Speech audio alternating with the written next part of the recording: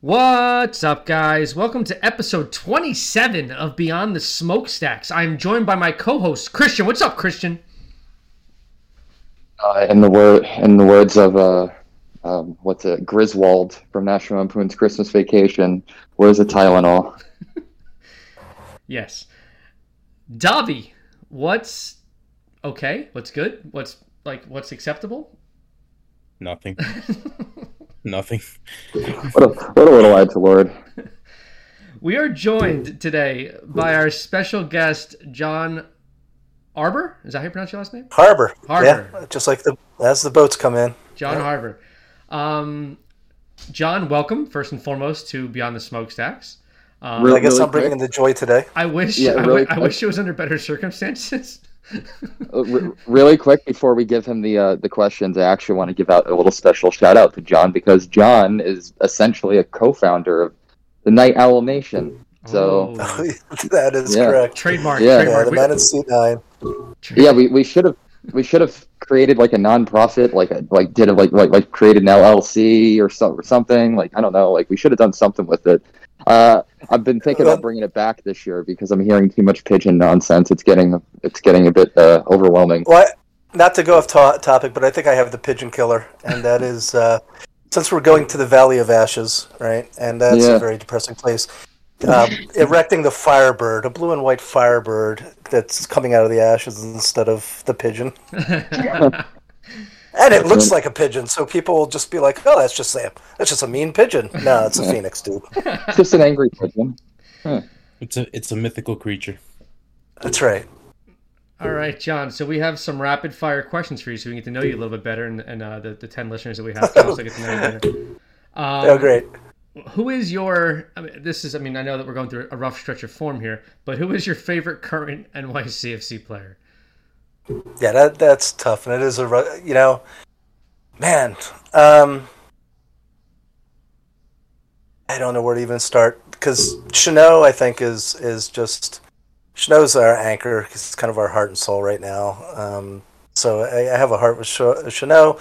I really like Keaton still, and Ledesma's growing on me. But I'll probably say Chanot. Right. Keep it. Still from the old school. Yeah, it's easy. He's an easy guy to root for. He's been around since our second year of existence. He's the most familiar face we have. We've been looking at his face and watching him play for the longest, so it makes sense for him to be a unanimous favorite. Usually, you don't last in New York very long if we don't like you. So, they sent my favorites away this season. So Yeah. So moving on, it can be the same answer. The same could be said about the coach after this season. It can be the same answer, but who's your favorite all-time NYCFC player? Oh, damn. I think I'm going to have to go with Maxi Morales on that one. Oh, Maxi Morales. Yeah. I didn't realize how much I really miss him. Like, I really genuinely miss Max. Seeing Maxi on the pitch, being able to identify him immediately because of his slight stature, and just the magician shit that he would do on the field. I really genuinely miss it. It is sorely missed this season. I don't know about you guys, but I miss the hell out of Maxi. How do you guys feel about it? I think the entire fan base misses Maxi. Not just like his signature style on the pitch, but also just the way he would interact with the locker room and how I feel like we lost like even though he was never given the captaincy, I do think that we lost how John described Maxime Chanot as the heart and soul of the team. I would have described Maxi as that. Like up until this winter, I do think that he was the engine that kept the train going. And even though things could definitely be worse right now, I definitely think that that's a player like Maxi, both in terms of his on-field contributions and his locker room presence, is missed sorely right now. Yeah, I mean, and I think what hurts even more, I understand the concept of why he left. He wanted to go home, see his family play in his home country, but I've been keeping up with him. He hasn't really been getting a lot of burn for Rossing at all. He hasn't really been playing a lot at all. And I know that if he was still with us, he'd be playing a fuck ton. So that kind of stings a little bit. But yeah, all right. So John, here is probably one of the more controversial questions. What is your favorite all-time kit or jersey that NYCFC has worn? Oh, the black away kit from season 1. I'm still mad that we don't have black as our main kit Now, color. were you, when the leak came out for the parlays, were you secretly hopeful that NYCFC would get those black parlays? A little bit, but New Yorkers wear black, and the black and blue combo, it was just a really good combo. It was a little bit different, a step away from the city. It still had the city vibe, but it was away from the city. And now when I see teams like the Loons or LA, it's just like we would have looked good in black. But that's my favorite kit. It's genuinely difficult to look bad in black, like to have a bad Exactly. black kit. Like it just looks intimidating. It looks awesome, like an all black kit, or even like a black with a mixture of other colors. It just looks great. And we had it for one fucking season, and it was only for a couple matches because we don't wear our away jerseys that often. No, and I still get shout-outs. A couple matches, last match at Yankee Stadium, somebody caught me coming out of the restroom. The guy was like, "Oh, that's old school." It's like, yeah, I have a black kit. I actually was having this conversation with Gio Buckley and Davi last night in the server, and I said, like, what kit would be fire? The OG black kit with a star on the kit, the new number font. This year's number font, and blue numbers. I think that would look just clean as fuck. How many times has Sporting Kansas City done the hoops? They're already on 4.0, 5.0 now. It's like, come on, it's 4.0. Yep. Yeah, why can't we bring back the black kit? Well, why can't we bring it back? And the league is all about these little cash grabs with parlays and unique pre-match uniforms. Why wouldn't the league want to bring back a one-time only resurgence of remaking and reselling the black kits, the inaugural kits, like that? They would make so much money because it's universally loved by everybody in the fandom. Everyone loves it. And you don't even have to change anything about it. You can literally keep it the exact same. Like it's just just a reproduction. 100%. Just put the new font on it because I admittedly I was telling them I did not like the old MLS font, the one that we had when we were coming into the league. I did not like that that letter font. I didn't like the number font. I didn't like the kit itself was nice, but everything else, I don't care for it. And I would definitely be interested in trying to find a blank black kit somewhere online. I'm sure there's something out there. And yeah, just throw some numbers and names on it. Well, yeah, I'm on eBay a lot. So I mean, you're lucky that you're probably about a size or two sizes smaller than I am, because I'm on eBay a lot. Whenever I see a real, because there's a lot of fakes out there, and there's also a lot of replicas and not authentics. So whenever I find an authentic black kit on eBay that's my size, I fucking pull the trigger. So. And also, just to stay on brand and make people uncomfortable and angry, throw a Dude Wipe sponsor on the right sleeve. Well, no, because back in 15 we had double badges, double patches for MLS on both sleeves. Don't the replicas come with none of them? The replicas come with one. The replicas come. It was one. Just one. Yeah. Oh, there you go. Yeah. That solves that issue. That works. That does work. That would piss people off Dude too Wipe. as well. Oh man! All right, so John, here's a time where so we want you to kind of blast out your socials where you tweet out of so people can follow you, but also we want you to kind of walk the listeners and us through and kind of tell us what your go through your NYCFC origin story to let us know how you found this club, how you fell in love with this club, and why you currently put yourself through watching them lose 2 games in a row on the road. Sure. Yeah, it's actually, you know me on 2 channels on Twitter, and it's John Harbour. Just straight. And then Man in Seat 9 is also my alter ego. I can't buy away the club of, my God, I'm a big EPL supporter. Sorry to say I'm a Spurs supporter. I live in Chelsea. I wanted to be a Chelsea supporter, but I can't do it. Everybody was jumping on the Man U bandwagon at the time and Arsenal. And I was in London on business. The firm I used to work for was headquartered there. And I saw my first EPL match at White Hart Lane and became a Spurs supporter. That comes into the NYCFC story because I came to the first match with my wife, which was great. We sat up in the Bob Uecker seats in the left field corner. She's not new to soccer, but she got into it a lot by marrying myself. I played, of course, like all of us. I played through high school. I started I'll date myself. I started as a left inside when they called it that, and then moved. I was indoor. I was keeper, and then moved to keeper outdoor. Played, through college. I joined the Air Force. I played through the military, and then I came out and was playing recreationally. So she knows soccer, and we went to. I was really excited about NYCFC coming to the city. I had tried previously to be a Metro Star and Red Bull supporter, but it was just too hard. There was no way. I mean, the trek out there, number one, is horrible. There were no fan support in the city at all. Like if you want to watch an away game, there were no pub partners. There was none of that kind of infrastructure.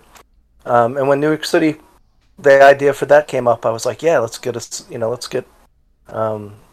team here in this 5 boroughs. I was really disappointed that the West Village decided to kick them out of the pier idea, because I would have been right around the corner. So we went to the first game, and I thought, I signed on. I thought, I'll catch about, 5 or 6 games this season. I wasn't really thinking about founding membership at that point. Great story. David Villa came on the pitch, the guy, who we should not name. He ducked his shoulder, and my wife, Rebecca, said, "Who's that? He's different." And I was like, "Yeah, that's David Villa. He's different." And so we watched that first match, and I ended up going to the second match, and then I ended up going to the third match. And I thought, yeah, it's just more economical to pull the trigger on a season ticket. And during that game, and why I say that, was I loved that first match because there was no idea of what this club was going to be, right? And I figured, well, I'm a Spurs supporter. I'm pretty good at being number 4. Like, I can deal with disappointment. I can deal with not taking the championship all the time, having a good team, but not getting any silverware. And halfway through the first match, my wife looked at me and she said, "I don't think I've seen you this happy." And I was like, "That's because I finally have a team to support." And that became the love affair that turned into NYCFC fandom. So I did buy season tickets that inaugural season. I've had them since. I bopped around the stadium. The first couple seasons, I was actually in seat 9. That's where the man in seat 9 came from. And for those who don't know, I'm a writer. I'm a novelist, short story writer. And one of the things I wanted to, short story, you're writing a arc, so you have the whole story within 7,000 words. And I really wanted to try something that you could, kind of following the Hemingway beat of sports writing, where you take something that happens in 90 minutes, distill it down to 1,500 words, you find all the passion and highs and lows within that block, that 1,500 words, and you do it in a compressed time period, right? Game ends, and you're at post the next day. So it's the tight deadline. Can you do that? And that's actually where I started writing. I started writing for NYCFC, for Vavel, and then Last Word on Sports. And then we brought it over to Mark Fishkin and... sorry, I lost my train of thought there. Russ McKenzie, who's a really good friend, they were writing for Red Bulls at the time, and we kind of started. The Water Tower was not anything to do with sports. Water Tower was a life, politics, kind of New York-based blog, and we added Water Tower FC to that, and they were covering. I was getting some guest posts for the Red Bulls, and then Tony Larson here in New York, myself, and a couple others covered NYCFC, and we were doing that as the man in seat 9 and that moniker. And then, after a few years, I decided I just wanted to be, about 3 years ago, I decided I just want to be a fan again. I was tired of being super analytical about the games and always being in the at the games. Being Coach Joe, let's say, being hypercritical and just being super analyzing everything. So I came back to being a fan and just enjoying the game until I got kind of called out of retirement this season with Positively Blue. And that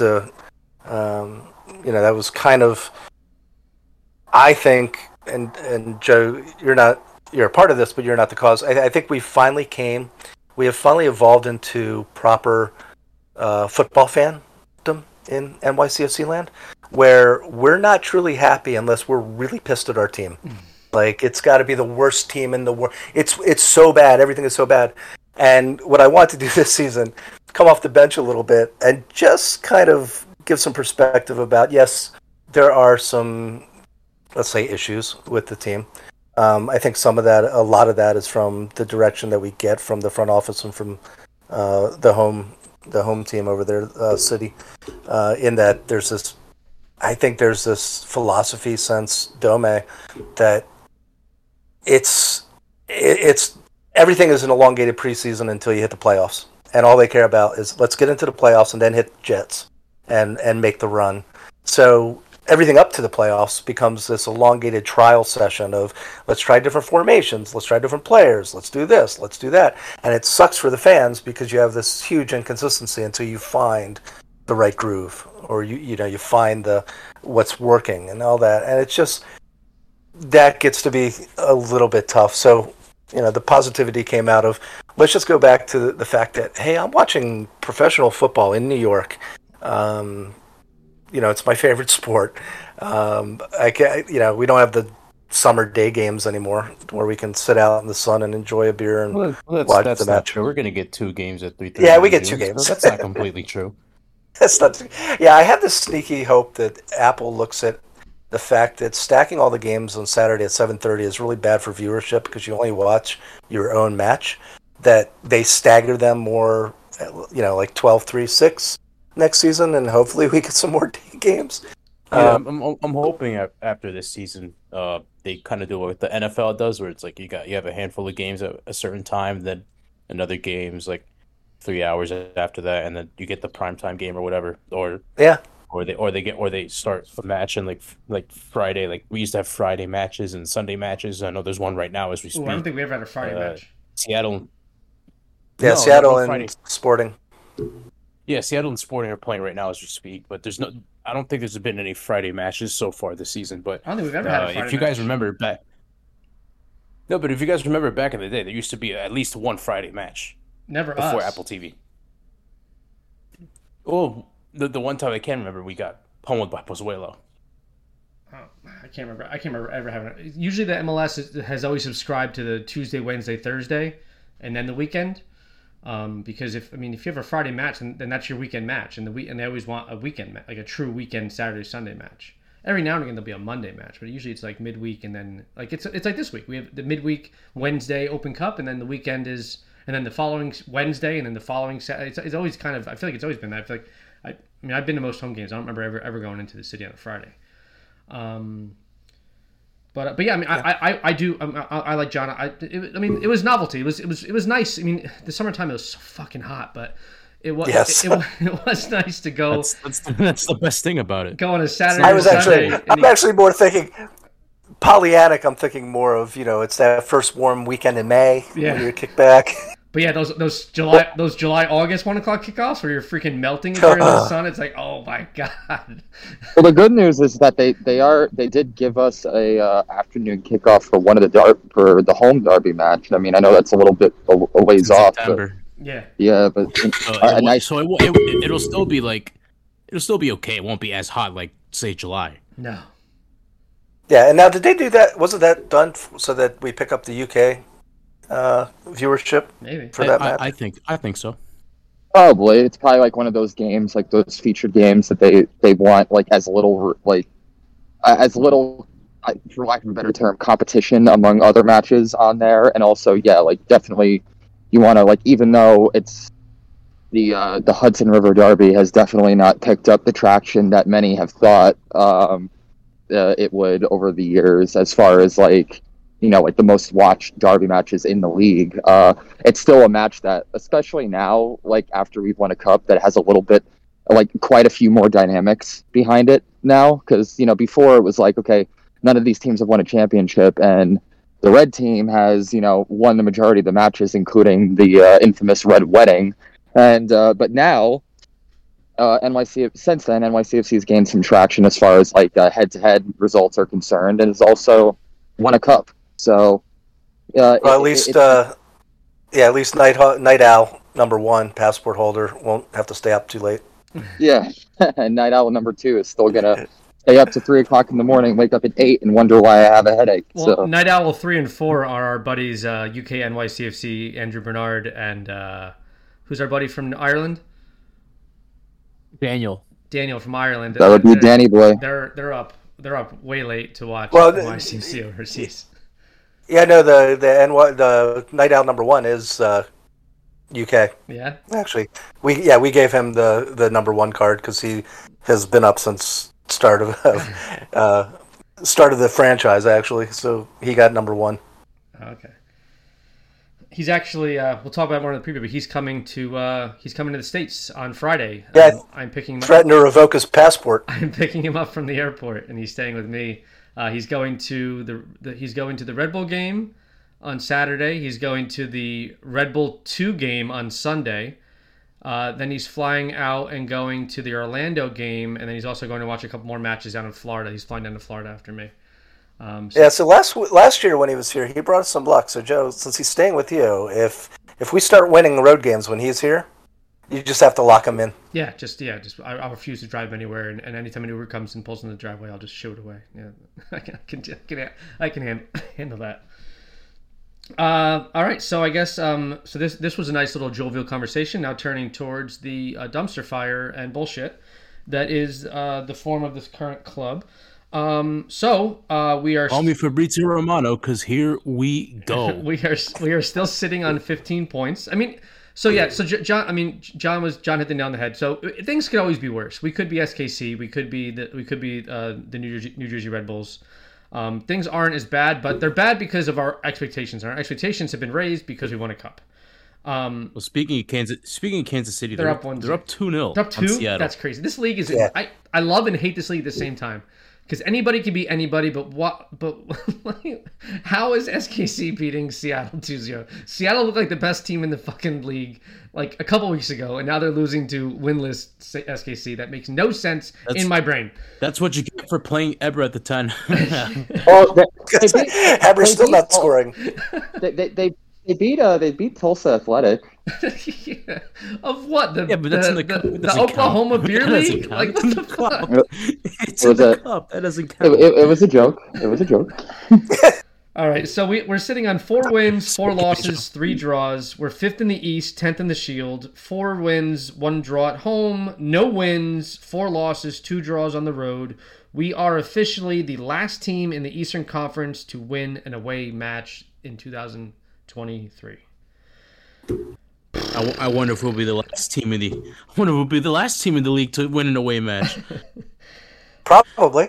And then just to dump more shit on top of that, in our last 12 matches MLS play, we are 2 wins, 2 draws, 8 losses. That's away matches. Under Nick Cushing in MLS play, regular season, 4 wins, 4 draws, 9 losses. We can't win on the road, and it sucks because unless it's the way this team, unless it's the playoffs, unless it means something like imminently, like unless it means that our season is over. And it just sucks because things are so good and we're on such a high after like a home stretch of like 3 games where we come out with 7 points and then we go on the road and it's just like, fuck, like this sucks. Like what the fuck? Why can't we just replicate what we do at home? And don't say it's the field dimensions. It's not the fucking field dimensions. It's not the field dimensions. I'm telling you right now. The field is not that much larger that it fucks up the feng shui of how they play football. It's just, it's the tactics, it's the passion, I don't know, but it's something, but it's not the fucking field dimensions. We can play on a big field. We beat Portland. We beat Montreal on a big field. We can play on big fields. It's everything else. I think right now, with these last 2 games, like this might seem like a bit of naivete, like using this as an excuse, but I really do think that squad rotation definitely plays a part in these last 2 games. For sure. We were missing we definitely were missing GP and well, no, I'm not going to say Koufre last week because Koufre was in this particular game I thought Koufre was particularly foul. to watch. He had a stench coming off of him that I can smell through my TV. He won us a penalty. That's our first penalty of the year, by the way.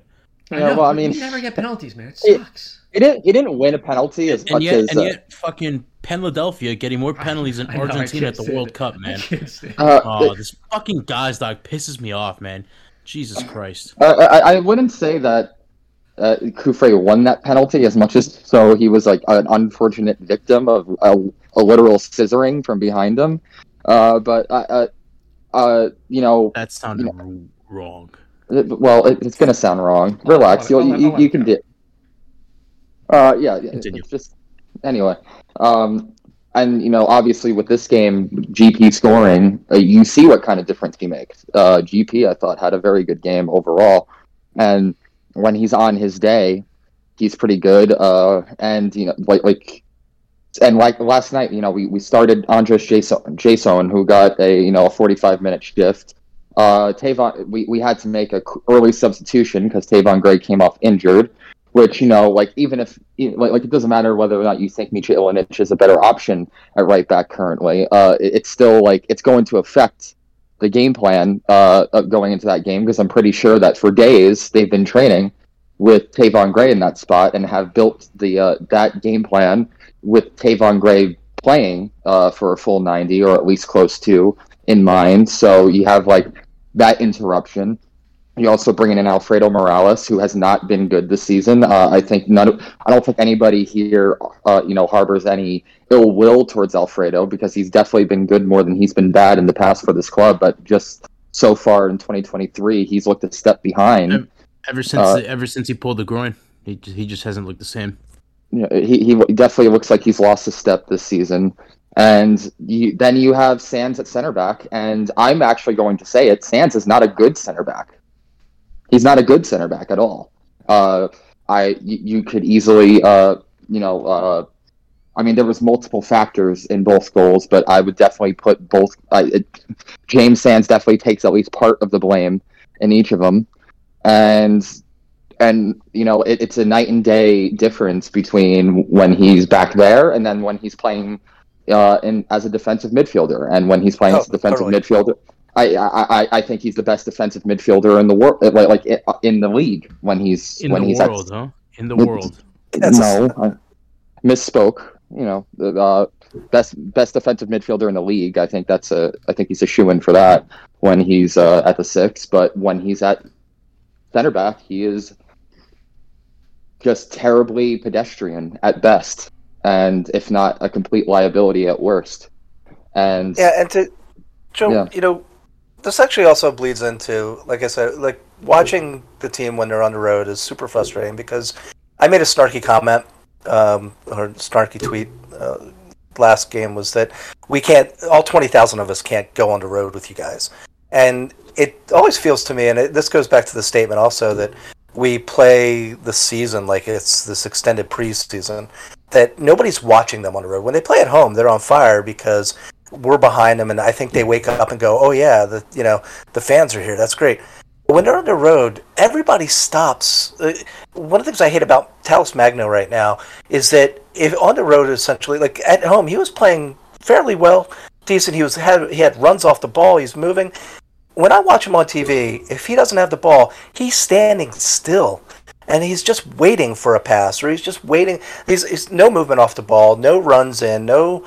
It's like the whole team is kind of lack of passion, lack of energy. It's like nobody's watching, right? It's like, well, nobody's watching us, so we're just going to kind of coast. And, I have big problems with, I know you guys are probably going to talk about it, Chanot being benched. I mean, yes, there was the outburst on the field, but for what he was yelling at Magno, it's right. It's like, I don't know why Magno right now is a DP. He's not earning DP spot.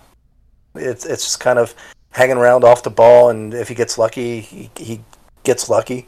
And it's like our energy is just permeates through the squad.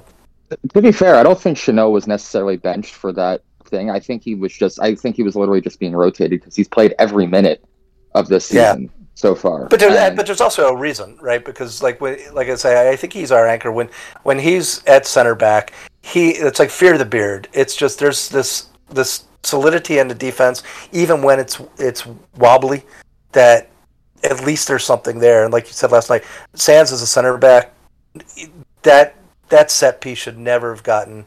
Him and I forgot who he went up with, bumped into each other and just totally missed the block. And I think it was Parks. Maybe Parks. Yeah. Went up shoulder to shoulder and bounced off each other, and the ball gets headed in for a goal. It's just not. I feel bad for him. Maybe it was. It did seem like they had benched both of them, and then Magno gets brought on. So I hope it was. So optically, it looks bad because we don't know that Tallis and Chenot were benched because of the reasons that we're thinking of, like in terms of what happened at the end of the Toronto match. Nick Cushing, maybe he was more precursory in his press conference saying, "Oh, there's going to be more squad rotation." So, was it? Do we think that this was a disciplinary action, taking Chenot and Tallis out of the starting lineup, or was this his way of rotating some legs? Because if you look at it, Tallis has played in every match this season so far, and so I think had Chenot missed one for international duty, I believe, right? Yeah. But even on international duty, he had minutes. Did he not? Yeah, he did. Yeah. So. Yeah. Oh yeah, he was. So what? No, do we are we leaning towards that this was just planned squad rotation, or was this disciplinary? Because also they have to look at it that Tallis was brought on at halftime and Chenot did not play in this match. But granted, you don't bring on the center back unless it's an injury. But maybe it's the fact that we're playing Charlotte, which is a really poor team, and we have a long stretch still ahead of us. A team we can't fucking beat, by the way. A team that we're 0-3 against. We can't beat Charlotte. Yes. I think it has much more to do with the fact that it's rotation. I don't think there was any disciplinary actions handed down at all. I think it was hashed out. According to in Cushing's own words, it was hashed out immediately in the aftermath of the game. In the lead up to the game this week, he actually said that he kind of liked it because he likes that players hold each other accountable, and he needs to see some fire and passion out of players. He does think that you can't do that on the pitch for public display. He does think it went on a little bit too long, and he does think it was a little bit too demonstrative. However, he's not necessarily opposed to two players kind of having a clashing of heads. And you also have to remember the same kind of situation happened, probably worse so, with Maxi Morales and Santi Rodriguez last year, in which there was actually physical contact between the two, and there was no punishments then. And Cushing was, running the team at that point. So no, I don't think it was any disciplinary action. I think Tallis was brought in at halftime because Andres Jason is a chore to watch, to be as charitable as possible. And to his credit, I thought that Tallis Magno gave the team a spark last night. I do think that the attack looked much better. The way he played last night should be the way he's playing every game. Yeah, I was actually going to say that too. He actually seemed to he was pressing on certain occasions. He had kind of had a little bit of an energy to him. There was one moment where he was trying to link up quick with Santi and put a ball out there. Santi ran wide and didn't overlap him. Whether or not that was miscommunication, or whether or not Tallis Magno, or whether or not either Tallis Magno or Santi Rodriguez fucked up in that moment was irrelevant. There was obviously just a miscommunication, and Tallis actually kind of put his hands out to say my bad. He kind of seemed whatever they did during I can't speak the same to our defensive acumen, giving up 3 goals to the lowly Charlotte. I can't say that whatever we did in training was effective as far as our play on the pitch was concerned, but I definitely did see at least a momentary change in demeanor and attitude from Tallis Magno. So whether or not that we'll see that play out over the long run, and whether or not it's just in the moment thing, it will definitely be discovered over the course of the season. But no, sorry for the long-winded answer, but no, I do not think it was disciplinary. I think it was just a matter of Chenot and Tallis Magno have played a lot of football. Chenot has played even more with international appearances factored in, and neither one of them have gotten an extended break outside of maybe like being taken off in the last 10 minutes in Talas's case. But yeah, no, I don't think it was. I think it was pretty much. I think it was just a matter of squad rotation, which is something that Cushing has been talking about for the last 2 weeks. And unfortunately, it came to bit us in the ass because Sands was forced to move back to center back because Tony Alfaro was hurt. So yeah, no, not a fun game to watch defensively at all. Yeah, so I was still in an anger blindness with rage after conceding once again to Charlotte. This is the third match we've played against them, and this is the third consecutive time that we've conceded a goal in under 10 minutes to Charlotte. They've scored in the 4th minute, the 5th minute, and now the 8th minute of a match. Yeah, we did call it in the preview. They've scored 3 times in 3 matches in the first 10 minutes of a match against us. It's fucking infuriating and predictable. So I was in an anger, and also the goal was so easy. It's just another drive down the right flank, swing the ball in. Their number 9 gets in behind both of our center backs and taps the ball into the back of the net. It was the easiest goal you've ever seen in your fucking life. So I was. So can someone walk me through what happened to Tavon? Because I was still in an anger, blind rage. I didn't really see exactly what happened to him. I know that he came off with an injury. But what is it his hamstring again? Was it lower body? What was it? What happened? Someone tell me. Ankle. Somebody tackled him. Ankle. He got caught up in a tackle. Yeah. Tavon's becoming a little bit men of glass. No. With all these odd and end injuries he's picking up and having to miss time. And I mean, I thought that our depth at fullback was pretty good. But now if Tavon has to come out after 16 minutes and Micha comes back and comes on after this was supposed to be a rotation game for Micha to get him some rest. So now if Tavon, I haven't heard as of Sunday about anything, and we won't because NYCFC is notoriously very cautious with releasing information about injuries, so we won't hear about anything until probably the day before the fucking Cincinnati game on Tuesday, or maybe the day of. But anyway, so now, Stephen Turnbull is going to be on everyone's mind because now he is the depth piece at right back with Olenek. He just recently got signed to a first team contract. Yeah, so that injury happened at 16. They scored at 8, and then beautiful. Let's talk about. Let's try to bring in some levity and some brightness into this conversation. Beautiful build-up play by NYCFC. Ledesma springing. It reminded me a lot of the goal that was scored at Yankee when who sprung Santi? That was Gabi. Gabi sprung Santi down the right flank at Yankee Stadium against. Was it DC? DC United. Yeah, so it reminded me a lot of that goal. Ledesma's on the right side, plays the ball for Gabi. Gabi does his thing, 1v1. He has that secret sauce. He give this man a DP contract because he fucking deserves it. He has the sauce. He had a DP in this league. When they have the ball at their feet, we should all be holding our fucking breath because they should all be these brilliant players who are capable of doing unconscious, unimaginable things with the ball at their feet. And that's what GP does. When GP has the ball at his feet, you hold your breath because something awesome is about to happen. That does not happen when Talis Magno has the ball at his feet. And it's fucking infuriating that he has this big contract and he's not living up to it. Meanwhile, we have GP over here doing crazy things with the ball most of the time. Granted, he went through a poor stretch of form, but for the most part, when GP has the ball at his feet, he does crazy shit. And it's usually good. Am I wrong? I think we all agree that's something we missed last week in Toronto. I think if we had GP in Toronto, things would have gone. That would have been a different game.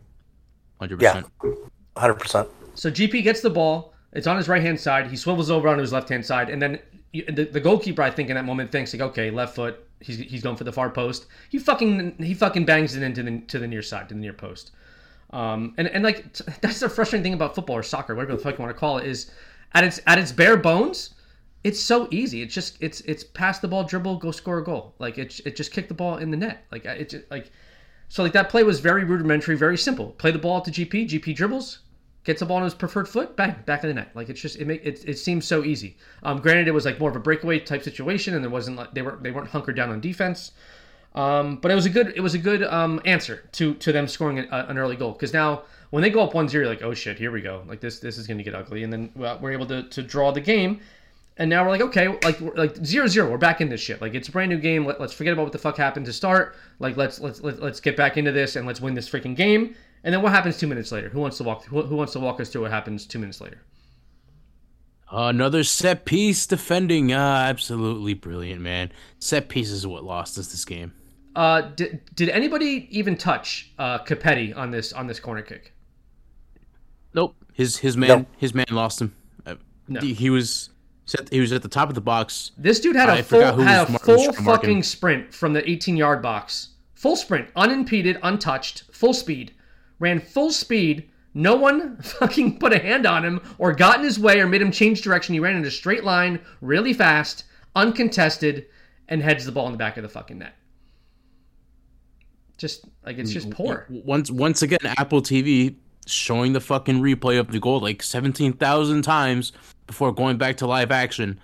And then as soon as they go back to live action, they win the corner, bang, we're down 2-1. I didn't even actually see how they won a corner. Like, I didn't even see how that happened.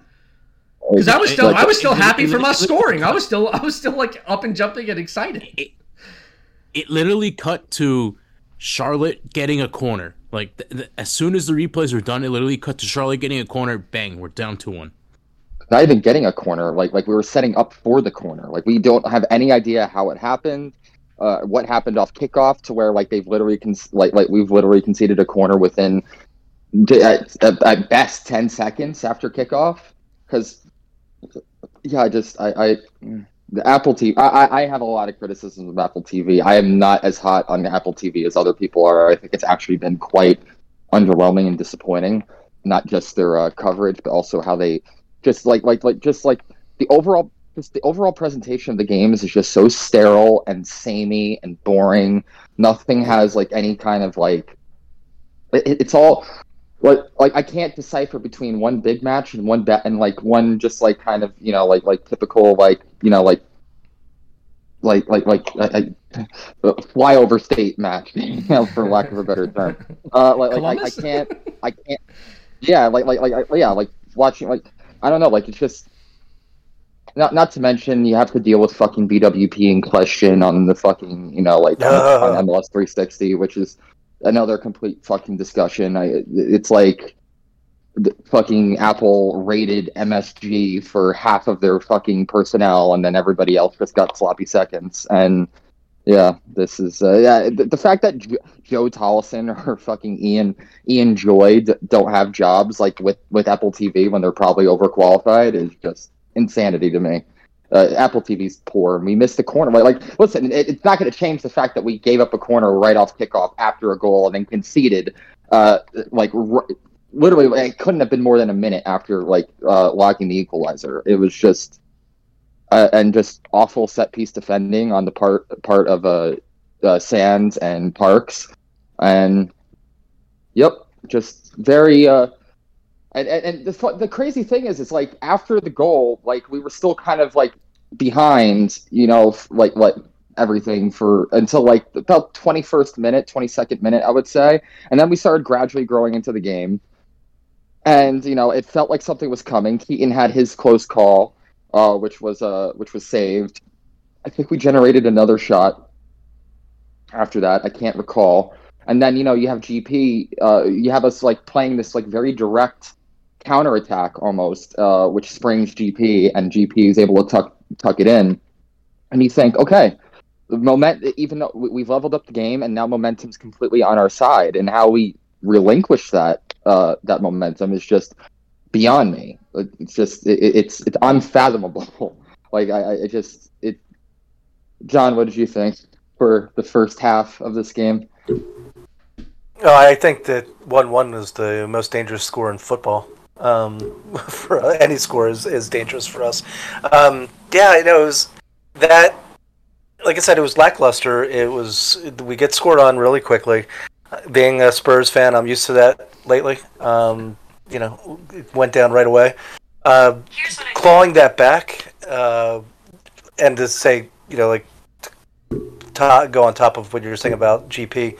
That is phenomenal. Ledesma's pass was just it was just chef's kiss, right? It was well weighted. It was perfect. And one of the things I've been really upset with at home, especially against DC. I was just getting really frustrated.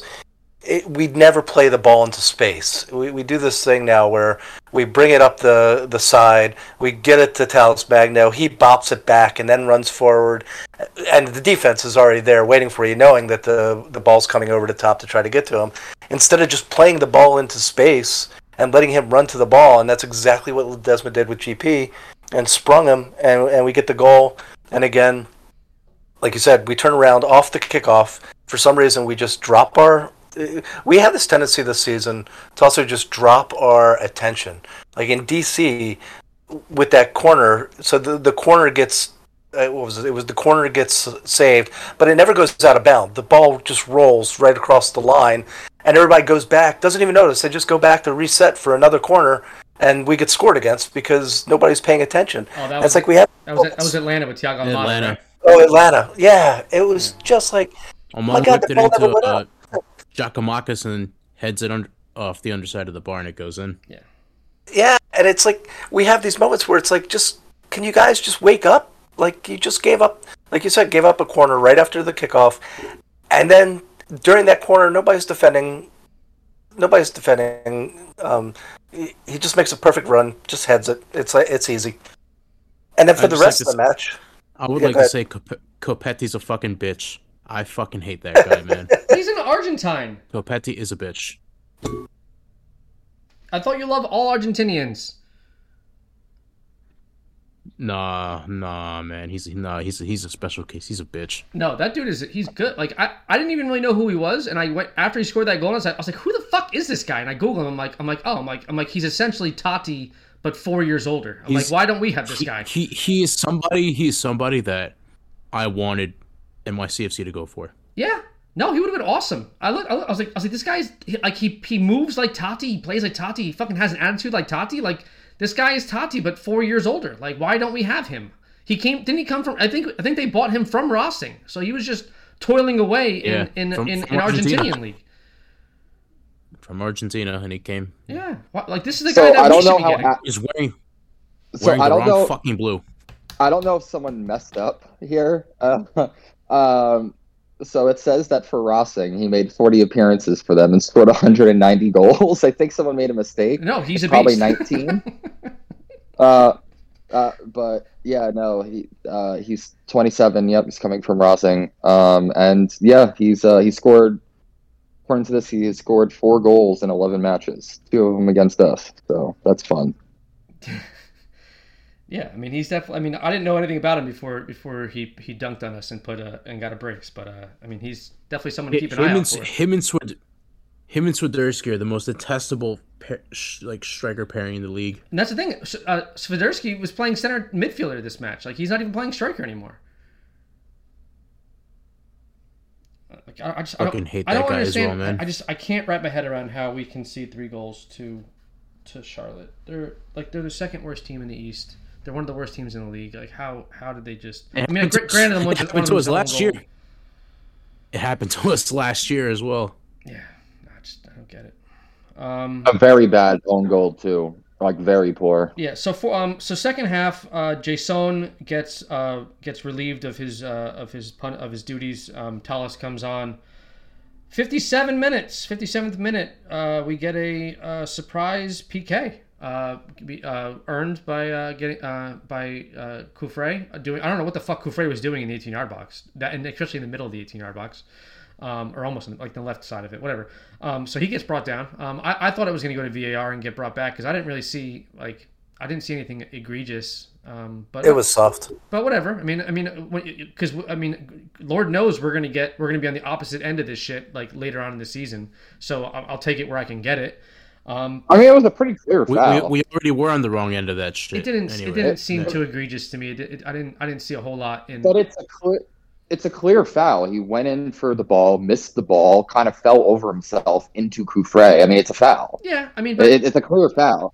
Yeah, but I mean, like your whole thing is that if it's going to get called in midfield, it get called in penalty box. I don't think that thing gets called in the midfield. We were actually discussing in the game whether or not it was going to be a red card because it was pretty fucking dangerous actually. Like he kind of comes in from behind him, falls onto his back leg, while scissoring his leg. It was pretty it looked pretty rough. It looked like it hurt a lot. And I wouldn't say it was, I wouldn't even call it like a borderline. It's a clear cut. I mean, penalty, but you can see on live during the game that like Kufre is like writhing around like, it hurts, and then Alfredo comes over, is like, dude, stop, you got the PK, like you can get up, and he's like, oh, okay, and he gets like he wasn't in any type of major pain from the tackle, but it was. Oh no, he was selling it. Yeah. So and that's I was thinking like. We don't get PKs awarded to us like really at all anymore, like ever. And like I know Davi's is gonna get all fired up because I agree. Philadelphia gets awarded PKs like they're like it's Oprah and they're handing out fucking houses or cars and shit. It's like you get a PK. Like Philadelphia gets PKs like you wouldn't believe. And most of the league gets PKs. Like I'm always looking around like, oh, PK. Like we don't get PKs. I don't know what it is. I don't know if we're not selling them or if we're not getting these unlucky handballs. If we're not getting handballs called, or like, but we just don't get PKs anymore. Like David Villa like scored a lot of PKs. Maxi's missed a lot of PKs. Tati scored a few PKs. Like we just don't get PKs anymore. And it just I don't know. So it was nice. It was nice for us to get a PK. And then that's at 57. So we're tied 2-2. It's like okay, at this point you have 30 minutes left to play. Like go, who wants it? Go grab it. Go take it. Who wants to take these 3 points? It's anyone's game at that point. Yeah, like I was like, okay, let's fucking do this. Let's go get these 3 points. This team's not very good. Their defense is shit. Let's go get these 3 points. And then 74. It was to be fair, we scored another goal. we did score the third. Yeah, it's just that it's for the wrong. It's on the wrong fucking side of the field. So I mean, Swiderski pings in a left-footed service in swinger from like pretty much from the touchline, right from the sideline, and a bunch of guys go up for it, and Ledesma's head is at the wrong trajectory, and it kind of hits off his head and fucking settles side netting.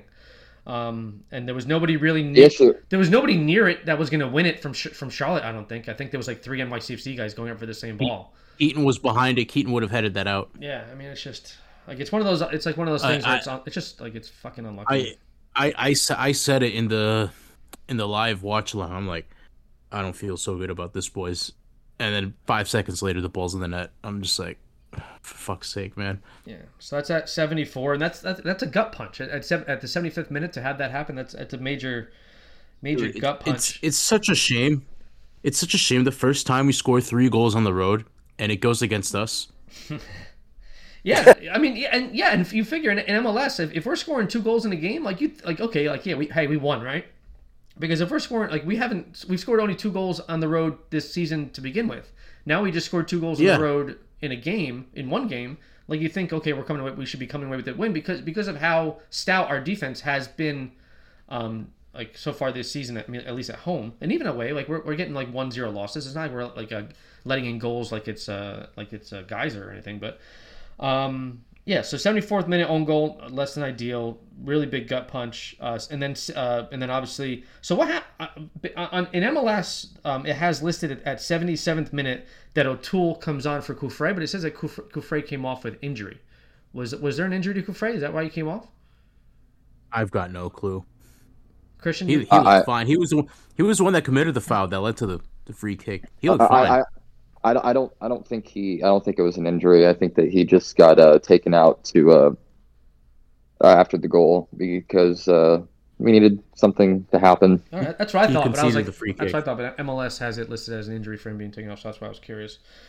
And then maybe I didn't catch it. And then the game ends 3-2. The announced attendance at this match was 30,454, which was the second highest. Actually, as of for Saturday attendances, it was the second highest MLS attended match this weekend down in Charlotte. There is a game currently going on with Seattle and SKC. I don't know what the attendance is there, but 30,000. That's a pretty good crowd. I mean, it looked quite empty for 30,000. Yeah, but it's at the football stadium, so it's at 30,000. I mean, because like if the full stadium is filled, that's like what, like almost 80,000. So I mean, probably don't have it's lower bowl. 30,000 people. Yeah. In like a 60,000 minimum stadium. Yeah, it's not. Yeah. But the lower bowl is around 30,000. I would expect for the lower bowl to be filled. Yeah. Roughly 30 to Charlotte routinely has been competing over the past 2 years with Atlanta for very large crowds. So 30,000 is a pretty good number for them. When we played them last year, it was also at just a hair over 30,000. It was actually more this game by about 350 people or so. But I mean, I really want to beat these guys. Like, they're not that good. Like, I really hope we beat them when we play them at home, because I don't like. We play them at Yankee Stadium. They've never been to Yankee Stadium, so they're not coming out of that place alive. I can tell you that. Something I looked up was the sides of the field that we both were attacking on. For NYCFC, it was a clean split, 38% down the left and the right, with 24 down the middle.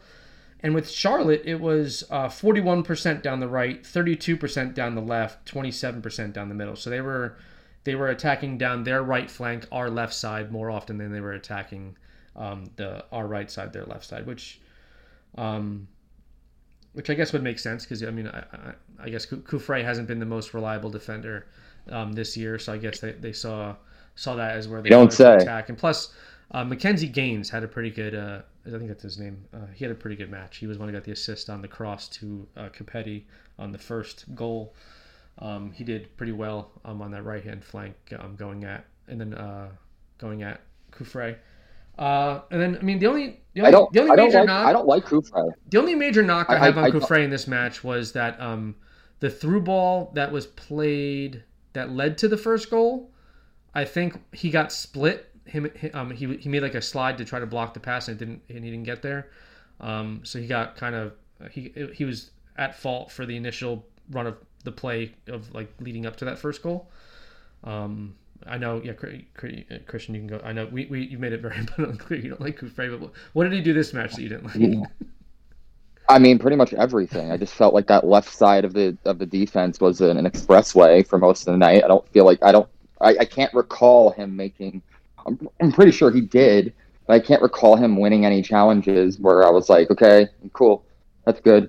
Like, he doesn't seem quick enough to transition, like quick enough. Like, if he gets into the attack, and we turn the ball over while we're attacking, he doesn't seem to have the pace to recover and get back in a position where he can, like pose some resistance to the opposing right flank. I completely see why this guy was not playing for Mallorca very much. And mind you, Mallorca is not Mallorca is not a particularly good team. For him to not even be able to crack into that team, who have basically looked pretty poor all year, I think speaks volumes. Granted, La Liga is a lot higher of a level than MLS is, but he doesn't seem particularly offensively potent either. I mean, he did draw the penalty with a good, a nice few. I think there was 2 1-2 passes that he made with Tallis right there to get into that position. I know Tallis had the final pass there, and I'm waiting for him to just do some. I feel like those weeks where we were winning, I don't think it was a coincidence that we were playing down his side particularly less. Because if you remember, during that home stretch, we were only playing down that left wing, maybe a max of 15%, per half. It was mostly running through GP and Micha Ilenic at the right flank. Which is completely opposite of how we were attacking earlier in the season. And I feel like that lack of him being on the ball throughout those few weeks was enough for people to forget that he's not a good player. And I don't want him permanently once the season's done. If I could be completely honest, I know everybody's been preaching patience with him, but patience is not a theme on this podcast. And I don't fucking enjoy watching him play. I just don't. I don't think he offers enough in the attack. I don't think he's particularly sound on defense either. I think he's neither fish nor foul. What's up? Can I throw out 2 stats at you real quick? Okay. Most tackles in the match, most duels won in the match. Well, I didn't see any of them. He had 3 tackles, which were the most in the match, and he won 8 out of 11 duels in the match. Okay. 8 out of 11 duels, like you're talking about aerial? No, the ground duels. Okay. Well, even so, I'm not changing my opinion of him. He's still trash. So that's just it. I'm sorry. Like blind squirrel finds a nut once or twice. Also, we're talking. Congratulations, you won 3 tackles in 8 out of 11 duels against literally the second worst team in the fucking league, third worst team maybe at best. Congratulations, you did it. John, how do you feel about Brian Coufret? You made it. My jury's still out on the man. Like you said, there some patience. I saw some sparks of interest, let's say, and when he joined, but he's been kind of meh to me. I'm ambivalent with him right now. I agree that I don't think he's the strongest in the back that we have. I wish he'd be a little bit more rock solid. So my jury's still out on him. I could if we lost him, I wouldn't mind. But I'll give him a few more matches. All right, so here's a fun part of the podcast. We're going to jump right into top 6, bottom 5. Or what did we do last time, Christian? We actually had to. I wanted to know what the highest rating was and what that, because nobody had a good performance last week. So this week there's probably a few. I mean, I already know who.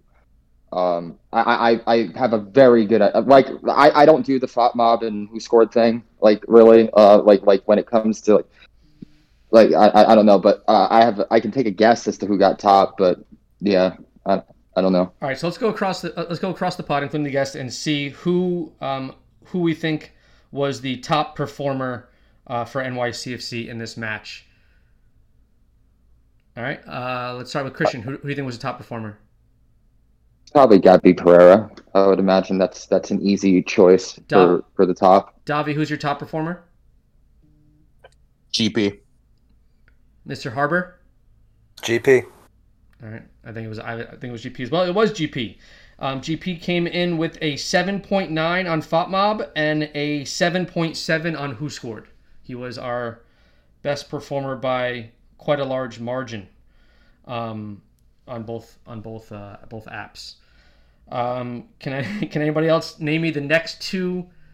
Who are your next two performers? What rounds out your top 3? Let's start with Christian.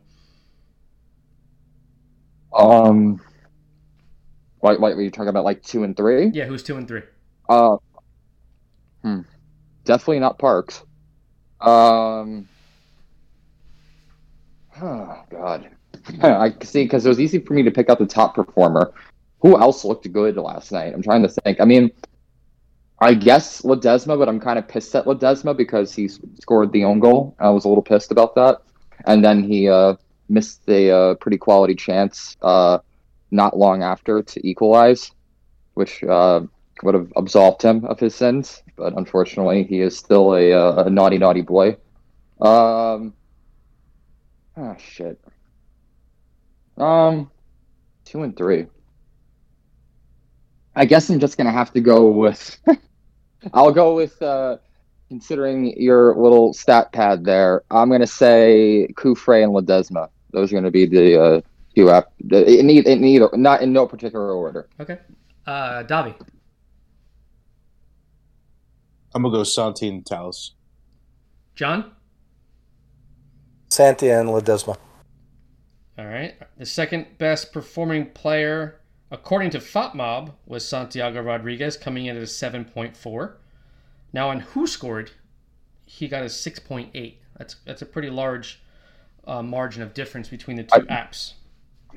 I think Who Scored might have that one right, because outside the PK goal, Santi really didn't assert much of anything onto this game. Mm-hmm.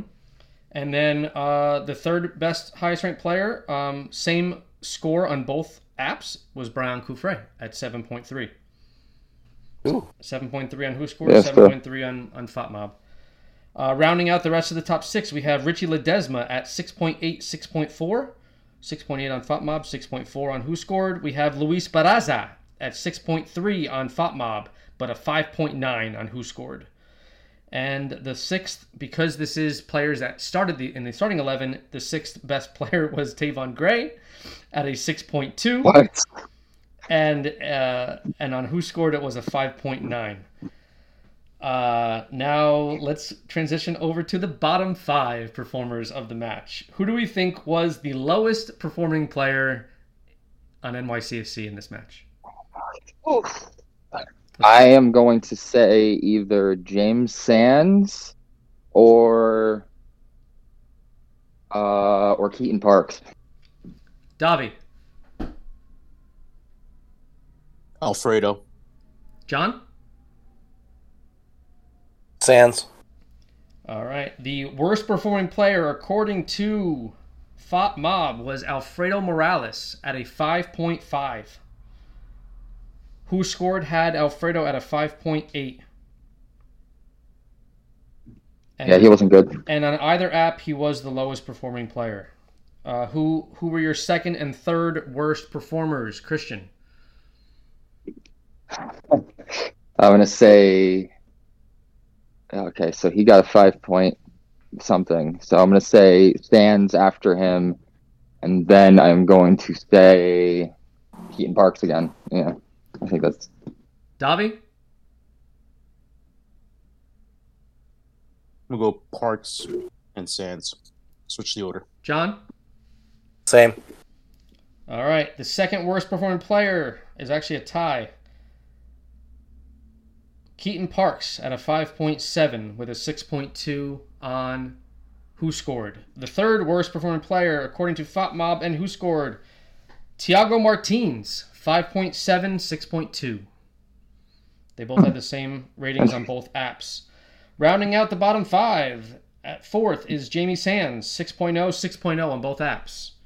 And the person in the smack dab in the middle, the fifth worst player, was Andres Jason at a 6.1, 5.9. Now, with the 3 substitutions, we have Kevin O'Toole at 6.1, 5.9. Mitja Olenek at 6.4, 6.4. And Talis Magno at 5.9, 6.1.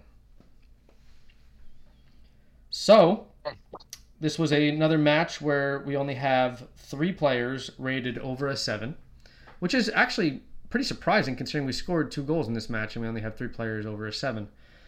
And I think the thing is, the second goal is a penalty, so Yeah. it kind of skews everything. Yeah, So it's not a result of amazing play, even though I do think the play that preceded the penalty was good. But I do think it's a microcosm of us just not performing well as a team on the road. Because if you look at our ratings when we play at home, it's like everyone's over a 7 because we're just balling out. But when we're not doing well, it's like the all or none principle. It's like okay, some of us aren't doing well, or some of us aren't doing bad. It's like all of us are doing bad. Because realistically, if you score 2 goals, somebody should be over an 8, and we don't have anybody near an 8. Can I also even though he wasn't named even close to the worst on any of the apps, I hate to bring this train back and spin the block with with this particular car again, but I also am feeling down on Barraza again. Mm-hmm. I thought Barraza looked pretty bad last night. I thought the first goal he could have easily came out and asserted some dominance over his immediate area and grabbed that ball. That finish is really close to him. That ball basically skids it can't be more than 2 yards in front of him. And also the corner goal, the same thing, the near post corner, and yeah, it's kind of tricky, but once again, I'm not seeing him come out in the way that Sean would come out. Sean on set pieces especially was pretty, it didn't always work out, but he was pretty aggressive on set pieces when it came to jumping up and punching something out or grabbing it out of the air. Pardon me. Sorry again. I not feeling too great today, guys. So I'm doing my best here, but I'm not really gonna give him too much shit for the third goal because it's an own goal, and wisdom would say that one of your players clears it out, especially as you mentioned, Joe. There was no Charlotte players really in the immediate vicinity that could have done anything with that ball. It was a good delivery, but outside of that, there was really nobody to meet it. But yeah, no, it's we already know that Freeze is going to start in this U.S. Open Cup match this week, and I really, really hope that he has a really good outing and we haven't been hyping him up all this time, and he turns out to be bad. I'm really hoping that he does well, because I'm kind of over Barraza now again. Like, he's decent at stopping shots, but when it actually comes to like patrolling that, like, that like immediate area around him, I just don't. I feel like that's like part of his weakness of his game. Also, his footwork isn't too great either. So I'm going to come in with a counter on that, because I am a little bit pro Barraza, and I have an argument, and I know this has been hashed out, is that, look, he's not Sean, and Sean is huge, and he has stature. So when you say stuff like he doesn't come out and punch the ball, that's not Barraza's style. That's not like, so when he stops shots, that's what a goalie does, right? You stop the shot. I think he relies a lot on, especially on set pieces. I think he should come out, because I do think, like, he was relying on Parks and Sands to actually clear that ball, and they don't. My biggest problem with Barraza, honestly, is I think he punches away too many balls that he should catch, or he parries away too many balls. It's like, dude, catch the ball, because you're putting it back into danger. I vividly remember it, because I was behind the goal when it happened against Dallas, where somebody headed the ball and it was going in, and instead of catching, he just punched it away for some reason. Yeah, it's like, get the ball and just cover it. Like, just hold on to the damn ball. But other than that, he's a solid keeper, and I was very nervous at the beginning of the season on him, because I've always compared him against Sean, and every time he came in for Sean, I was like, oh dear, here we go. I feel like he's a solid option, but is he? I feel like I still feel like he's just a backup goalkeeper. But he's held. Like we were saying, Joe pointed out that we're not giving up a lot of goals. He is saving a lot of goals. I mean, he's making some incredible saves.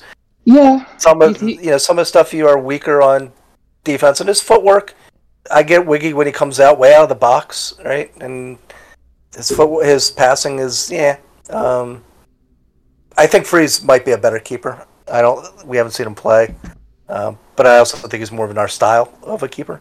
So my problem with Barraza, he is making saves, but he's also making more saves for himself, because he's not like properly handling initial services and shots and stuff. He's parrying them into dangerous areas and having to make an excellent rebound save that he shouldn't have had to make the save in the first place, because he should have just held it the first time. So that's where, like I said, I wish he had stickier hands. Yeah. I wish he didn't punch so much. But my question I'm going to pose to Christian is so we know that NYCFC does not hold a lot of weight in this U.S. Open Cup. So my concern is going to be is that they will roll out Matt Freese in this match. But my concern is they're going to put a substandard defense in front of him. And what happens if he gets lit up in this U.S. Open Cup match against a very formidable Cincinnati team? What's going to happen if he gets absolutely lit up by a substandard defense in front of him? So I think you're right. I do think we are going to put a substandard defense in front of him, 100%. I think you're definitely going to see Turnbull in this game. I think you're definitely going to see Alfaro in this game if he's healthy, because he was on the injury report, and missed this game. He was listed as out in this game, so we know that he's going through some health concerns. Maybe Owusu. I don't even know. Is Owusu even still on our team? He just had an assist in NYCFC too. Okay, perfect. Yeah, you might see some. I would imagine you see a lot of NYCFC 2 guys in this game, like John Dennis and Johnny Dennis got hurt. Scoring a lot. Oh, he did. That's unfortunate. He hurt his knee. Because he was scoring a lot for NYCFC 2. He scored yesterday, and then he got hurt. Yeah. So and then at left back you'll probably see probably O'Toole out there. Even though I would think it would be kind of a cheeky if we maybe see a random Christian McFarlane sighting. He looked good yesterday. I think that would be I mean, I didn't know he was built like that until you fucking sent the pictures. I was still thinking of like his first ever interview where he literally looks like he just got out of elementary school, and now the man literally looks like. He looks like he's reached his final form now. Like I wasn't fucking expecting that. I wasn't expecting, fucking Godzilla. Jesus, that his muscles have muscles. But he's on that Justin Hack shit. No, Justin Hack was looking like baby Cavani. Now he's fucking got big legs and shit. Yeah. But you know what? I think that actually.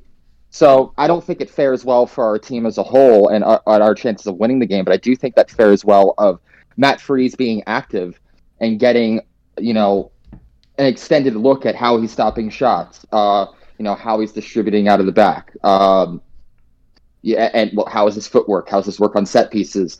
I do think that Matt Freese is going to be active for for much of this next game, and that's the type of game that he needs. Like, he can't come into like one of those games, he can't come into like one of those 2-0 clean sheets where like his work is, where he doesn't have much to do. He needs to have a game where he's going to be, on his toes constantly. And, even if he lets 2 goals, go past, because, keepers can't be expected to save everything. If he's like making like 6 saves on the night, and if he's constantly coming off of his line for, effectively coming off of his line for corners and free kicks and, and what have you, then I do think that he can make a case for himself. Now, I've said since the beginning, I don't really think that there's actually a competition going between these two. I think Cushing and the front office's mind was made up before the season even started. Once it became apparent that Sean wasn't going to be returning to the squad, I think they feel that they owe Barraza a season, at least, to prove his worth. I stand by that. However, if Matt Freese comes out of nowhere and absolutely, stands on his head against Cincinnati this week, do you reward him with a start? I mean, then again, you also got the derby this week. Is that the best time for a goalkeeper change? Probably not. I definitely think Barat. But that's the thing, is that from here on out, the schedule gets very muddy. Like, it's like Wednesday, US Open Cup Cincinnati, Saturday derby. Then we play on Wednesday again against whoever the fuck we play against, and then it's Saturday again. So like now we have these 2 week games, 2 week games. Is that right? 2 games. 3 game weeks twice in a row. Yeah. So we have a lot of games come. So like, when do you if you if you can, if it comes to fruition that Matty Freese goes off in this U.S. Open Cup game, like, when do you make the change? Do you wait until the weekend? You don't play him in the Open Cup, but you don't play him in the derby, but you play him the following week on the Wednesday. Like, when do you make that switch? I don't think you can. I don't think you can make that switch. I think that ship has sailed. Yeah. The time to make that switch was week 1 against Nashville, and it didn't happen. Even though we didn't see much of the preseason, but from the looks of it, Matt Freese had a really good preseason. And a better preseason at that than Barraza did. However, it's just that was the time to make the switch, and which is why I've been saying since the beginning there is no real competition here. The Cushing's mind was made up for reasons that are noble. I think, like to be fair, I do think that, like, with Barraza being a backup, for so long and being mostly decent, at least, when called upon. In the years that Sean has had, in the times that Sean had to, go out with the national team, I do think it's a noble endeavor to reach out to him and say, okay, this is going to be your year to prove yourself. Whereas, bringing in a keeper from a rival club, a young keeper at that, and then immediately starting him and placing him ahead of Barraza in the pecking order probably would have felt like a slap in the face to Barraza. And from what I've seen from Mizell, he's not very good. And so I don't think you really want Cody Mizell to be your only option behind everybody. So whereas maybe you can placate Freese and his desire to play for like a little bit until it gets out of control. I don't see a pathway for, unless Barraza gets hurt, and nobody wants to root for nobody wants to see anybody get hurt, and also, and Barraza, we've seen, like, in the few times where Barraza's picked up these knocks in these games, he's obviously, like, tough and cagey and can come out, but, like, I do think there's a part of his mind that says if he comes out of any game due to an injury that he's even somewhat concerned about, and Matt Freese comes in and performs well, his job's done. Oh, I'm pretty sure that's why he didn't come out with the groin pull when he 100%. That's definitely why he didn't come out. And so, no, I don't see a pathway unless he actually gets hurt. I think Matt Freese is. I think you can you can call it he's a backup. Now, listen, it would be bold. Anything can happen. I don't think a derby match is necessarily the game that you want to have your backup keeper make his debut, though. I don't know if that's apropos. even if the Red Bulls are bad, like because obviously the Red Bulls are a very, very, very bad team right now. But even so, when it's a derby, you throw form out of the window and just go at it. Yep, it's unpredictable. So I think now's a good time as ever to go around and give our final thoughts on our 2-game losing streak and this match against Charlotte. Can't seem to beat them just quite yet. 0-3. Their fans are annoying as fuck too. I would just like to throw that out. I fucking hate their fans, man. My issue is that they're trying to like make like a rivalry, but you couldn't pay me to care about any with us. Like their fans are 100%. Yeah, if you go to like their Twitter, you can 100% like tell that they're trying to like manufacture a rivalry because they rivals with Atlanta. Oh well, see the thing is, in their eyes, when they first joined the league, we were the defending champions, and they swept us that season. And they were feeling very, very happy about it and trying to like take some shots on Twitter and social media. What did that lead to? Listen, no playoffs for you, so shut the fuck up. We went over during the preview episode. We went over what our lineup was at Charlotte last time, and Vuk Lutinovic started at center back. So that's all you need to know about the amount. The quality. Look at our starting. Look at our starting lineup this game. Look at our starting lineup this game. Like Andres Jason in the starting 11. Like James Sands at center back. Alfredo Morales, who's terribly out of form. Starting. That's we didn't start our first choice lineup in this game either because we don't take Charlotte seriously. Charlotte is the furthest rivalry in my head that I have. They're not even in a thought. In my mind. And I was going to make that known. I'm just like, we're never going to care about you. We do not care. You're about as much as a rival as Orlando is in my eyes, and Orlando is not a rival in my eyes at all. The only overlap that Orlando and we have is that they came into the league at the same time. They can go be idiots with the people down in Orlando, like genuinely. Listen, I'm sure MLS eventually in 2035, John Garber's going to need that like little fucking expansion fee stimmy, in his hands, and he's gonna get that itch. And I'm pretty sure they'll put a team in bumblefuck nowhere where that they can war over. It got announced today, not officially announced, but San Diego is going to be the next expansion team. Are you kidding me? Another California team? Yeah, because the one thing that this league needs is another Southern Californian team. That's the one thing that this league is missing. 4 Southern Californian teams. It's LAFC, LA. San Jose's no Cal. San Jose's North California.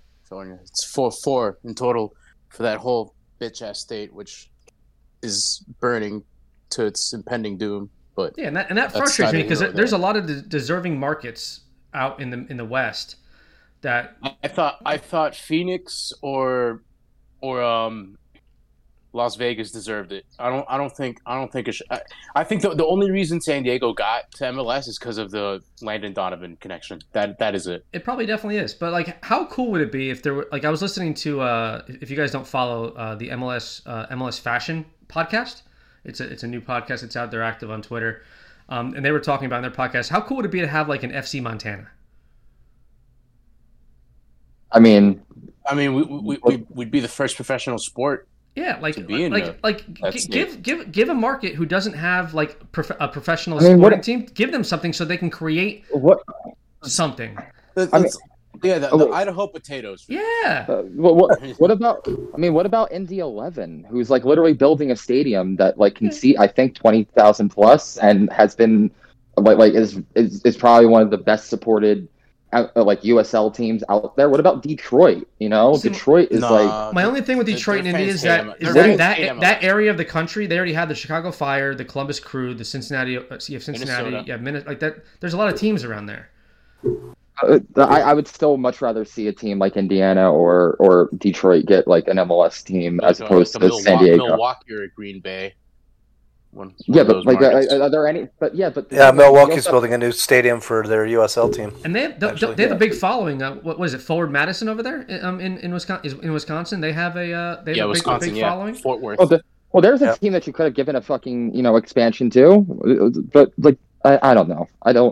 I'm so over fucking anything to do with California. It's not a fucking like outside the Lakers and Dodgers. Nobody in Southern California gives a fuck about sports. I will say though, like San Diego is like fucking paradise. That's the nicest city in and, California. it might be. I'm not saying anything necessarily like I'm not taking away from the city itself. I mean, listen, the areas like immediately around LA are like really nice. Like I think LA is a shithole. It's only 2 hours from LA. I think LA in and of itself is a shithole, but I remember when I was out there, I went to Santa Monica, which was like really really nice. Venice was really really nice. But just like it's a city of all transplants. Like nobody like who's like living in LA proper is from LA, and, like, which is why like the 2 NFL franchises they just put there are failing again. Like the Chargers literally play in front of fucking nobody, and it's just not a sports city. Outside the Lakers and the Dodgers, they just don't give a shit about anything that comes in there. And I guess you can say LAFC has like finally broken through, but a lot of those guys were lapsed Chivas fans. There was already like that's what let's call it what it is. They're lapsed Chivas fans who just didn't like the Galaxy and wanted to support a team that was going to be a foil to the Galaxy, and waited with bated breath for LA to get a second team, because once New York got a second team, it was only it was inevitable that they would add a second one in LA, because that's American customs. If MLS ever has a retro jersey day where like it's like a one day only and they wear like the retro jerseys, LAFC for sure has to wear the Chivas uniforms. Yeah, exactly. I mean, I don't know how Guadalajara would feel about that, but I mean, I'm pretty sure they're going to have to sign some kind of licensing deal with the actual Chivas. But yeah, no, for sure, it's literally what they are, just Chivas 2.0. Yeah. All right, John, take us home. Give us your final thoughts on NYCFC match day 11. Yeah, you guys are gonna hate me. I'm bringing back the positive vibes. We lost 3-2. Yes, we were weak in some areas. We lost on own goal. We would have had a point on the road, our first one. Toronto, we would have played better if GP was in. So, last 2 games, even though we're losing, I still have some. It's the hope that kills you. It's the hope that kills you. For sure. Davi. I'm gonna. Oh yeah, Davi. We'll save you for last. You're gonna be the best. Davi. I mean, what is there to talk about? I mean, it's just literally the same shit, and I'm so over this, man. Oh man, like we should have strengthened more over the window. That falls on the front office. For not having the proper depth. We don't have a proper striker. We don't have a left-footed center back. We don't even have a backup winger for whenever Talos wants to throw another pitch fit, and we need to bench him. Like we have nothing. We have absolutely nothing. And with this coach as well. Oh my God! Don't even get me started on Cushing, man. Just I blame I blame NYCFC source for getting everyone's expectations elevated. Well, I'm not going to add to that fire, but you could go ahead and agree to disagree on that statement. Whether I mean that this is just fucking disappointing, man. I mean, we're probably going to be the last team in the league to get an away win.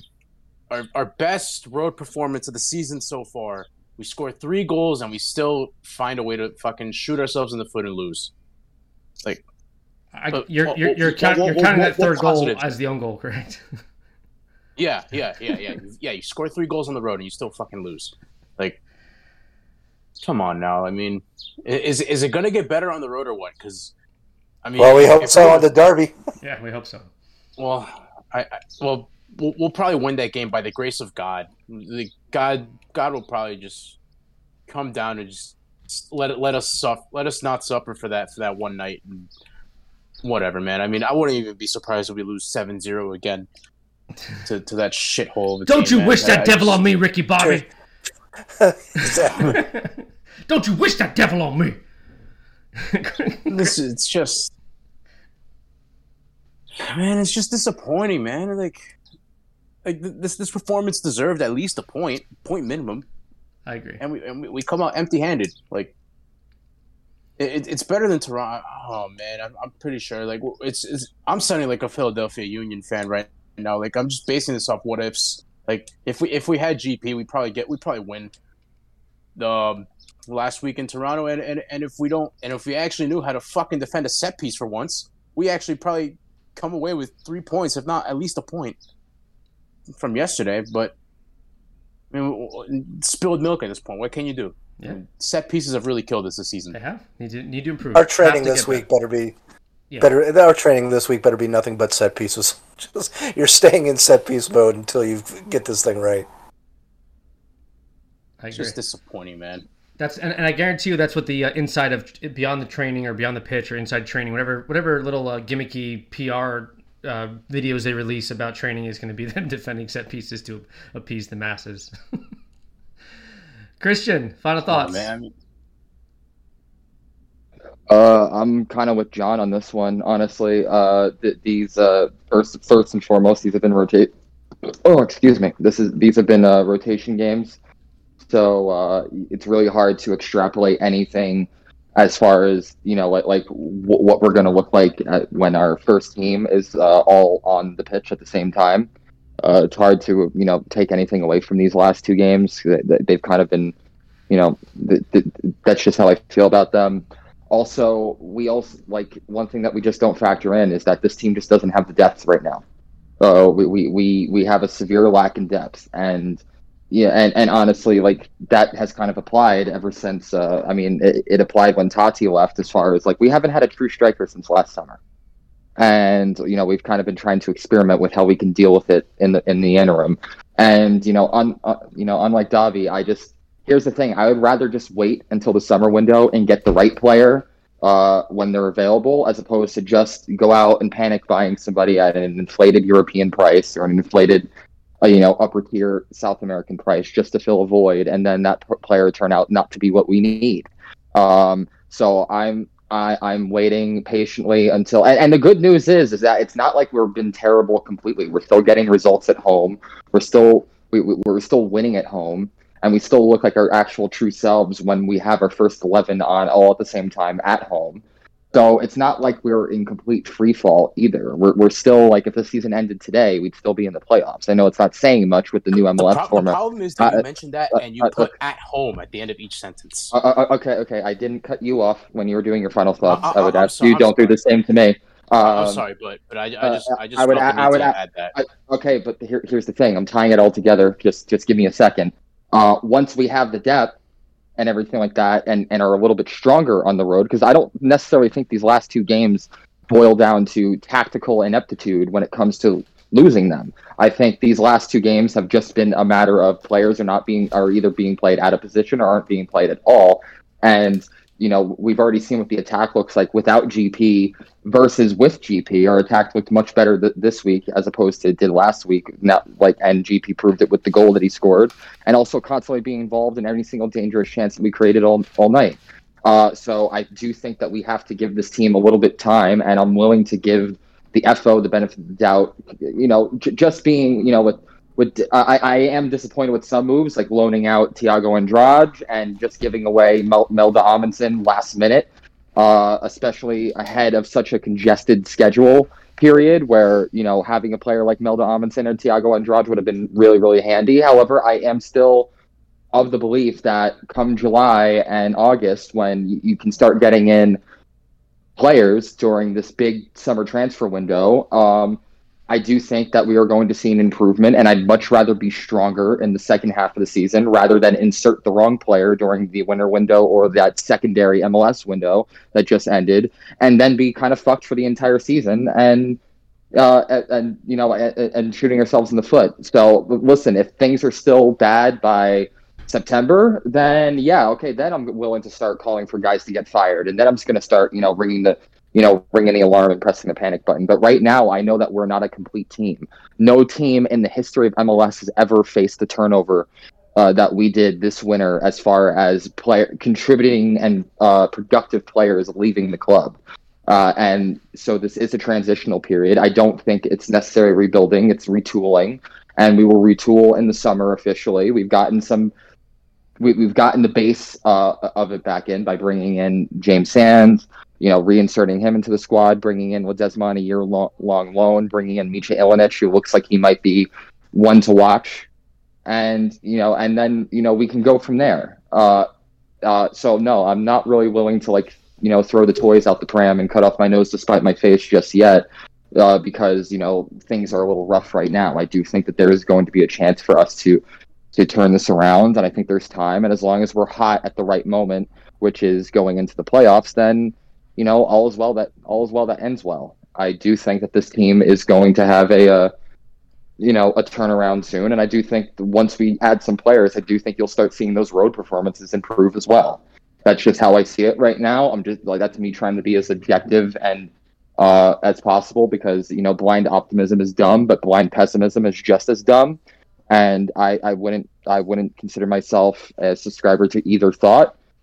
And come the summer, let's see what this front office gets done. And then let's see how Cushing institutes it on the pitch. And if it's still bad, then we can get them out, and we can talk about the front office and what they're doing. All right. My final thoughts are that losing sucks. It's a lot more fun to be an NYCFC supporter fan when we're winning, and when we're playing at home, we tend to win. When we play on the road, we tend to get mixed bag results, and more recently, we tend to get poor results. This is we're still in the very beginning stages of a very tough away stretch. We lost to Toronto, we lost at Charlotte. We have a midweek away match at Cincinnati in the US Open Cup. Then we come up the weekend with an away match at Red Bull Arena against Red Bull New Jersey. Then we follow that match up with an away match at Orlando City. So we are still working our way into the eye of the away match storm. And we need to find a way to get some type of semblance of positivity and positive results. We can't just go in here and lose. I don't care if it's fucking May. We have to win matches. And then we go through a little home stretch, and then it's back and forth, and then it's another away stretch. If we're gonna be in a good position, a favorable position, at the end of the season, we have to find a way to get some results away. I know we're going to win at home. We're going to win and draw at home. That's what we do. All right, but we have to find a way. The good teams, the teams at the top of the standings, are teams that find ways to win away. And I know that we have potential reinforcements coming in the July transfer window, but we have a lot of matches from now to July. Okay, we have quite a few matches from now to July that we have to get by and get through and find a way to duct tape and figure it out and get results with what we have. We have to find a way to stay healthy, because we don't have a lot of depth at some very, very critical positions. One or two major injuries can really derail this season, and I'm not ready to throw up the white flag and say screw 2023. Let's look to 2024, because I still think that there's hardware available this year with the way that this roster is currently constructed. There's a lot of teams in MLS that are in a lot worse position than we are right now, both roster wise and table wise. But it's really hard to get excited about a weekend match for NYCFC when it's an away game, because we don't play well away. We do not put our best foot forward. We do not play with passion. We do not play with vigor. We do not play with intensity when it's away, and it's a problem. And I think that this is a direct example of coming from the top down, from the front office to the manager to the entire coaching staff down to the players. You have to get these guys up and get them excited and get them ready to play for an away match, whether it's just across the river in New Jersey against Red Bull, or if it's hopping on a plane and flying to Cincinnati and playing an Open Cup match, or flying down to Disney World and playing against Disney FC. We have to find a way to get results. And as much as I'm pessimistic, I'm also optimistic that things will get turned around, because there's no reason to be just a grump the whole time and say, oh, the sky is falling, we're going to lose every match here the rest of the season. Like, we're going to win matches, because the reason why we like watching this club is because we're a pretty good MLS club. We win more than we lose. We've been in the MLS Cup playoffs for 8 out of the 9, or 7 out of the 8 out of the 9 seasons we've been in MLS. We're used to that. That's our standard. Is making the playoffs, and we've won a cup. So now that's the new standard, is that we've tasted the fruits of our labor. We've tasted the thrill of victory, and we want more. It's addictive. We want to win more shit. Like, I think that goes across all 4 people in this podcast and across the entirety of NYCFC fandom, is that we're a little bit addicted to winning. We want to win. We like winning. It feels good. It tastes good, and we want more of it. So do whatever you have to do to win games. Let's get back on the right foot. Win, draw, get us a positive result here in the next couple of results, because losing fucking sucks. And it sucks coming on here and talking for an hour and a half about how we just fucking lost. It sucks. It's not fun. I want to have fun again. I wanted to go to Red Bull away, but it looks like I'm not going anymore. Figure it out, Dolly. Figure it out. Buy the ticket. Figure it out. I'll drive you there if I have to. If you're missing a derby match because we lost to Charlotte in a rotated game, if you're missing out on a derby because of that, Dobby, come on. I'm not going. I'll be there. Dobby. What's the point? Barney is flying from England to come watch this game. I think you can come from White Plains. Yeah, you'll be fine. What's the point? What? Oh, God. All right. Well, I've already quoted. Go to the middle of buttfuck Harrison, in the middle of nowhere, in a fucking dumpster. That's where the stadium. You're going to go to. Stadium's built on a dumpster. Okay. You're going to Harrison, New Jersey, because you're going to Harrison, New Jersey because the pride of you're going. I'm going to repeat the sentence every single time. So we could be here. Okay. You are going to go to Harrison, New Jersey, because our team needs our support to take home the bragging rights for who owns New York on this particular night. Not in general. We own New York all the time, but because we actually play there, and also because we're the only football club in New York to have silverware. But yeah, no, you're going to be there because our boys need us for that game, and we need to rub it in their faces. Because even if things aren't the best right now, wait until you see how things are on the other side of the river, Dubby, because that ain't pretty either. Plus, when we play in the Derby game, it's a great chance to wear this ring and just fucking hold it up and show it to every fucking Red Bull fan as we walk by them. All right, I mean, I know it's only a replica, but you walk by and you fucking show them, and also you wear whatever kit you have that has a star on it. You just walk with this finger right here, just pointing right to the fucking star. So it's funny you mentioned that, Joe, because I love this new custom of chanting stars during the during the game, because it's perfect, because obviously the Red Bulls say the red, the red part. But the thing is, they're not saying that anymore for some reasons. Stars is repeated twice in the song, so we say it before they say red and we say it after they say red, so it's perfect. And saying that alone is going to be worth the entry fee. They will be saying red this weekend, I don't think. No. Yeah, well, sucks to be them. I don't know, man. I don't know. I might go to Citi Field for the Philly game, but I don't know. What's the point? Okay, Davi's gonna miss out on a 7-0 away win. Wow, that's gonna be tragic. And I'm gonna tell you, I told you. No. That's fine, because we'll beat Philly 10-0. So yeah, right. It'll be perfectly okay. They're gonna get 9 PKs against us.